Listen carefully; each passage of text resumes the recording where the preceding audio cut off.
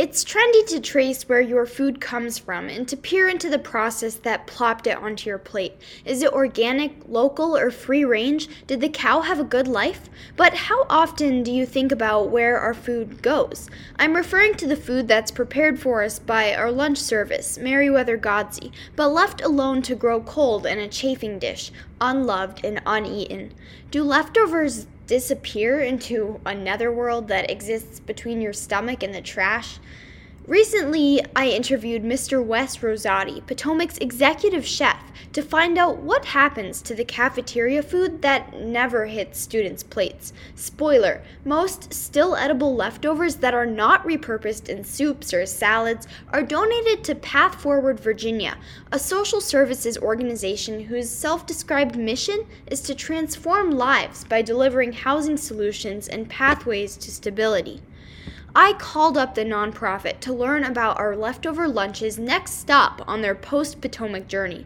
Mr. Stephen Champion, a shelter monitor at Path Forward who helps manage food distribution, talked to me about minimizing food waste and maximizing human dignity in the distribution of food. Here's our conversation. Okay, so could you just start by introducing yourself, please, and your organization? Yeah, my name is Stephen Champion, and I'm a shelter monitor. All right.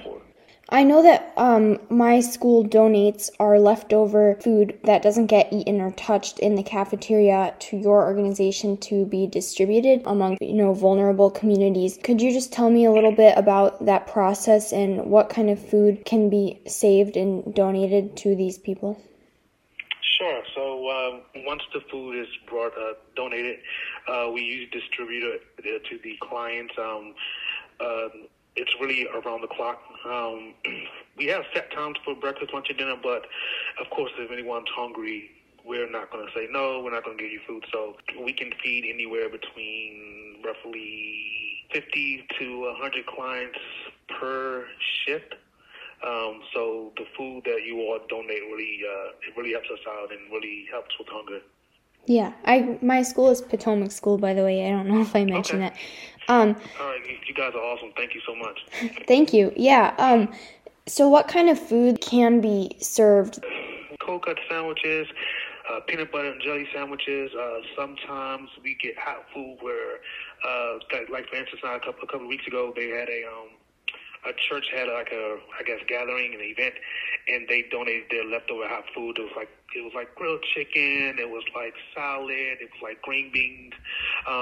So it can be food that leftover foods. We have one of the local bakeries that they donate a lot of the pastries that were not brought that day. So they won't go bad. They'll donate it to us. Juices, they donate water, they donate dry cereal, oatmeal.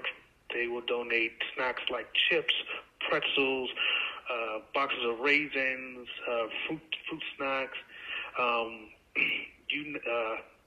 We even get donations of poultry, like, you can we get uncooked chicken, and our chef will cook it, so we just about donate anything. Yeah, and then any kind of food. That's a lot of food. So does everything that gets donated get used, or does any of it end up not? Oh no, everything that donated gets used. Sometimes we even redonate some stuff. So if there is another shelter that's in need of things, if we have a supply of things, we'll even redonate it to another shelter so that it's not being thrown away. And can you talk a little bit about the importance of food security, especially as it relates to these vulnerable communities? So food security is how we store the food, or access to healthy food. And can you talk about how that's important, especially in people who are trying to get stable housing? Why does your organization do what it does? Well, first of all, eating healthy is very important in our society. I can only imagine that, without nutritious food, the amount of chronic diseases and things like that, poor diets, which can lead to types of illnesses and things like that, and especially with our vulnerable population, because, when we go home, most of us can afford to buy healthier foods and eat more nutritious food that they're good for our bodies. Where they don't, they kind of have to eat what's given to them. And so, with us taking the lead on trying to end homelessness and provide in hopes that one day down the road we can provide these our clientele with housing.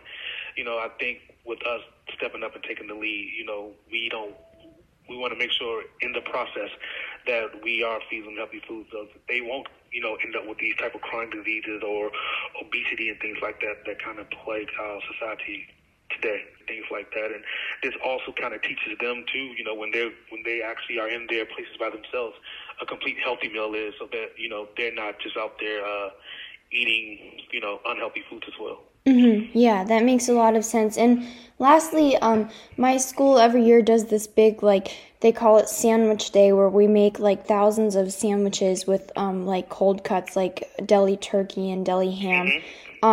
But recently there have been some concerns that deli meat causes cancer and that it is unhealthy for people to be eating, and that this is not a kind or a healthy donation to be giving to food banks. So what are your thoughts on that? I think that, if something has been determined to be unhealthy, then, you got to just kind of go with that. You don't want to, don't get me wrong, I'm not a scientist at all, but I do believe that, we should be going for the more healthier foods, the things that's going to help us prolong, our lives and, contribute to, a healthier lifestyle.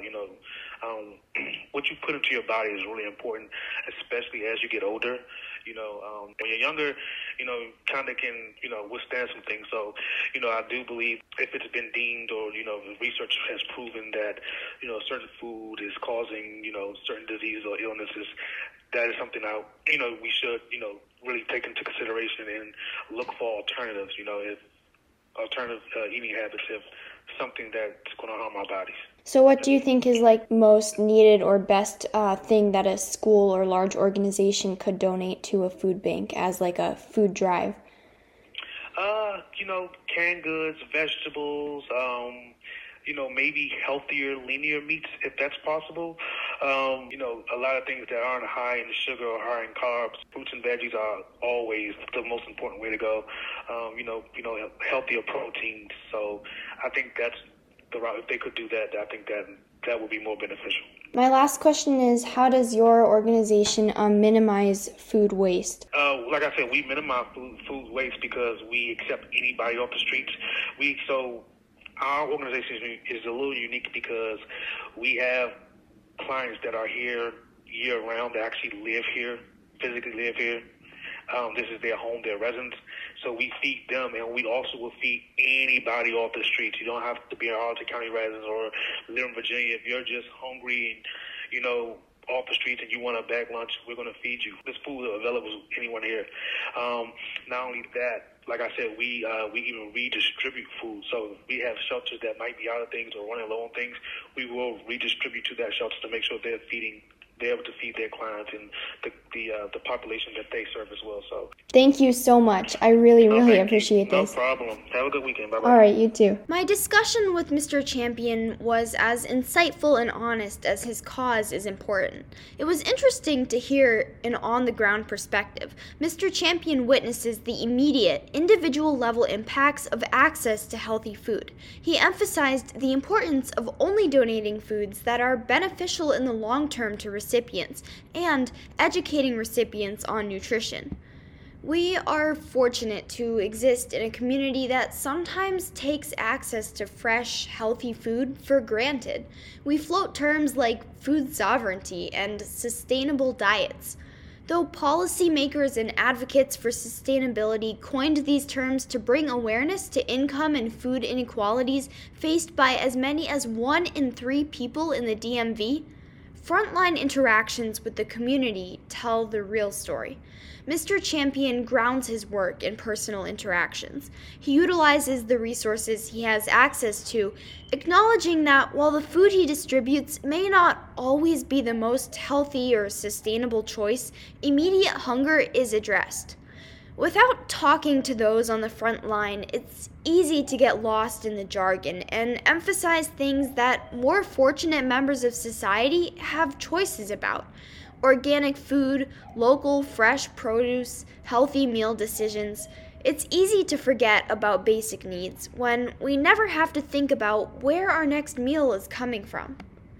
Speaking to Mr. Champion, I struggled to define food security in concrete terms. I've been familiar with the concept for years, but stumbled trying to center it in the real-world scenario of Mr. Champion's work. Similarly, my first experience working at Facets, a local food distribution center, was eye-opening, a jarring contextualization of what it truly means to be food insecure. Why? The food distribution system isn't perfect. It's continually in flux and highly dependent on supply rather than demand. I volunteered at Facets several times over the course of last summer. Each time I saw families with children turned away with less food than they needed because they'd arrived early in line. I watched the excess food handed out to single individuals at the end of the day. I was reminded that even those in deepest need have preferences, pride, and priorities. I saw people elated at the sight of a fresh pepper and people rejecting foods they don't like. What if an individual prefers unhealthy food? Who are we to judge their choices? And yet, it doesn't feel right to feed vulnerable communities unhealthy food that we wouldn't eat ourselves. How do we honor personal preference while still taking into account the health consequences of the food we distribute? Without ever stepping out of our daily routine, our comfort zone, it's easy to forget and get lost in the vocabulary of the food-secure community. Organic, non-GMO, free-range. At the food distribution center, I saw children under 10 collecting food for their families, people with physical and intellectual challenges navigating the noisy lines, people who arrived still in work uniforms, and people shouldering newborn babies in cloth slings, people asking why there were no milk cartons left for their infants. People in need are everywhere. We cannot dehumanize or make assumptions about them, but we can work to ensure that we all have access to fresh food that fuels our bodies for years to come. Mr. Champion bridges the gap between our privileged bubble, one that can afford to squander food without thought, and those in our community who struggle to access consistent, healthy meals. He sets an inspiring example for those of us seeking food justice but unsure of where to start. Mr. Champion devotes his life to feeding and serving the community. It would serve us well to check in with people on the front line more often, to ground ourselves, and to ensure our well-intended efforts truly serve those in need.